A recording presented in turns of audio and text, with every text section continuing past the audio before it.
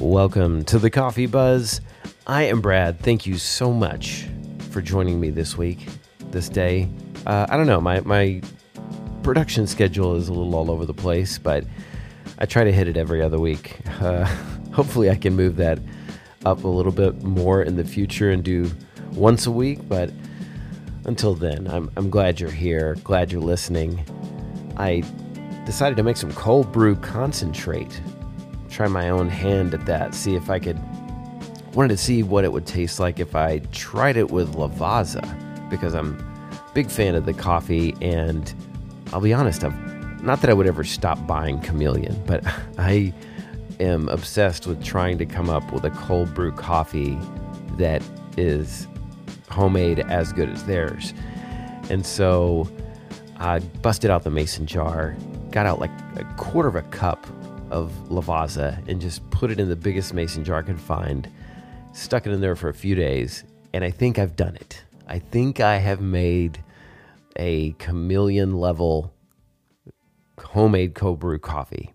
Yeah, but I had to make some cold brew because in honor of today's episode, it's all about embracing the cold, taking the cold shower, and I've been at this, I guess, for a little over 30 days now. And so I see people on both sides of this thing, that oversell it and then undersell it. So I just want to try to do it justice and give you kind of a rundown of all the benefits. I was sort of blown away by all the benefits that I see out there for taking cold showers as opposed to hot ones. The number one for me is just trying to build some willpower. I feel like I need more of that because I would like to accomplish more. At the end of the day, sometimes I think, man, if I'd only got up a little earlier, I could have done this. I could have got that done. And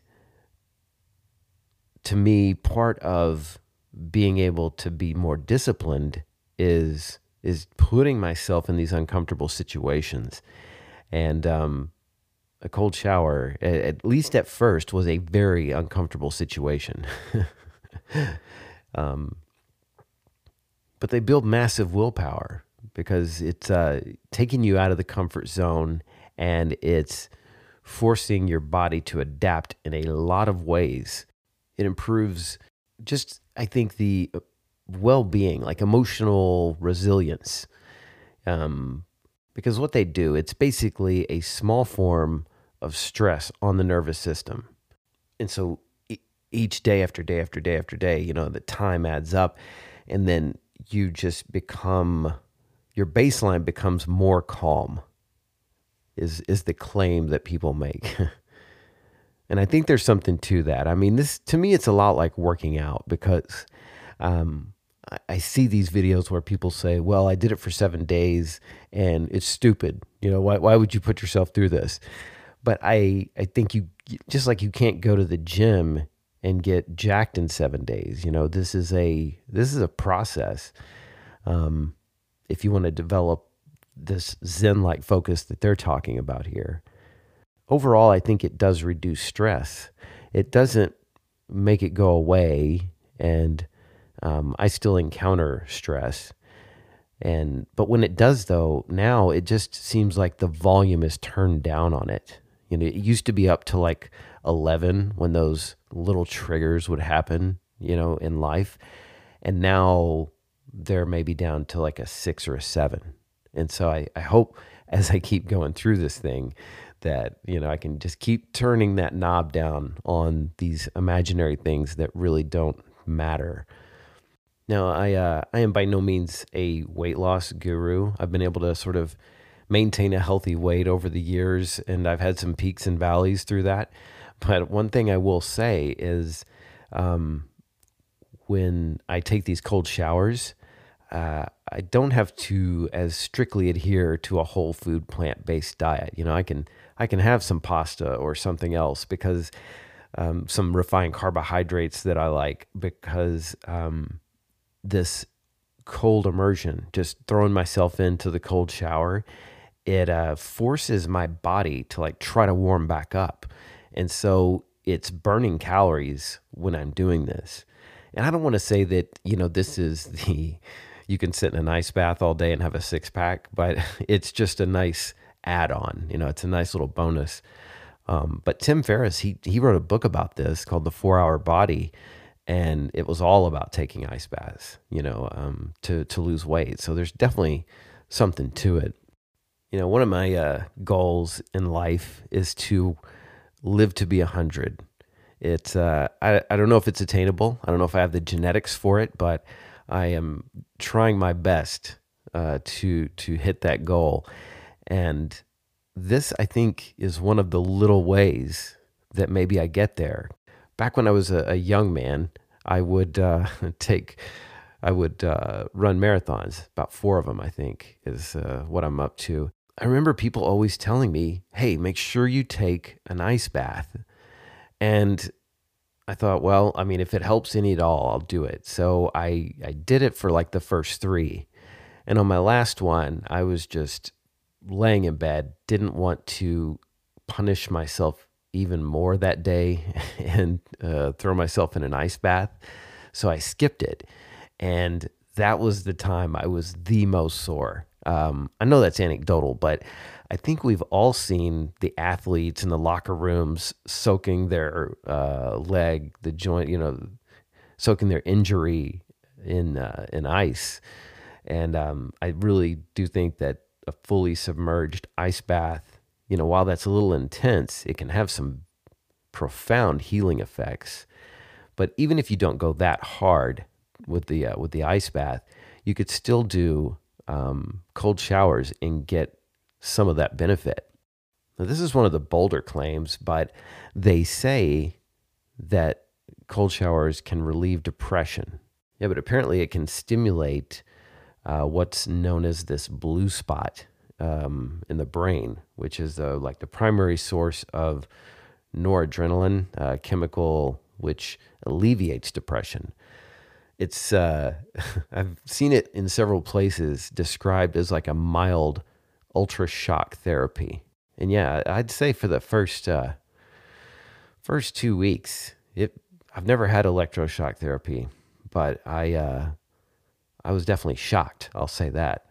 And what's really interesting about this process is that these showers can both wake you up or put you to sleep. We all know about how a cold shower can wake you up right away because it's electrifying pulses shooting throughout your body, right? But if you take one before bedtime, it can actually improve your sleep overall for the whole night. I'm a bit of a troubled sleeper, self-induced with the coffee, as you might imagine. I love the caffeine, but it's got that 6-hour half-life that just always bites me.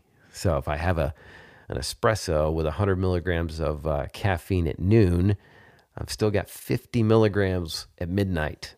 But the other night, sort of knowing that I had too much caffeine, I took my cold shower shortly before bed, and it really helped. You are alert for like the first 30 minutes, but then it was sort of like giving an elephant a tranquilizer. And another thing to mention is that not all cold showers are created equal. At first, a few months ago when I started sort of tipping my toe in the water, the water was really cold here in Texas. And now it's getting into the summer months. We're like mid 90s this week. So, if I take a shower after my run in the middle of the day, it's going to be pretty warm, almost to the fact of like a warm shower. But I saw an Insta story by one of our past guests, Dave Florence. He's got the YouTube channel Evolution of Dave, but he was talking about basically having the same problem where his shower doesn't get as cold as he'd like for it to, but he didn't want to do ice baths every day. So he gets this like mesh bag for, the gym that you take with you, and he fills it full of ice. And then you tie that around the shower head, and you've got sort of an instant ice shower going on. And I have started experimenting with that. I can only do it after I come in from a run and I'm pretty hot. I have not worked up the nerve to do it like straight out of the gate, 7 o'clock in the morning. We'll see. I'm going to try to do that because I think that would just give me benefits all day long, but it is like a whole nother level. So if you're looking to sort of step it up and you don't think that your shower is cold enough, there are methods out there. Well, thank you so much. I really hope you enjoyed this. I'll include some videos from people that I love that talk about this. Wim Hof, of course, has got a lot of things to say about mild cold stress. So I hope you like that. Thank you so much for listening. You can reach out to me at the Coffee Buzz Podcast at gmail.com or check out all of the backlog episodes at thecoffeebuzzpodcast.com. Thank you again. I will talk to you next week.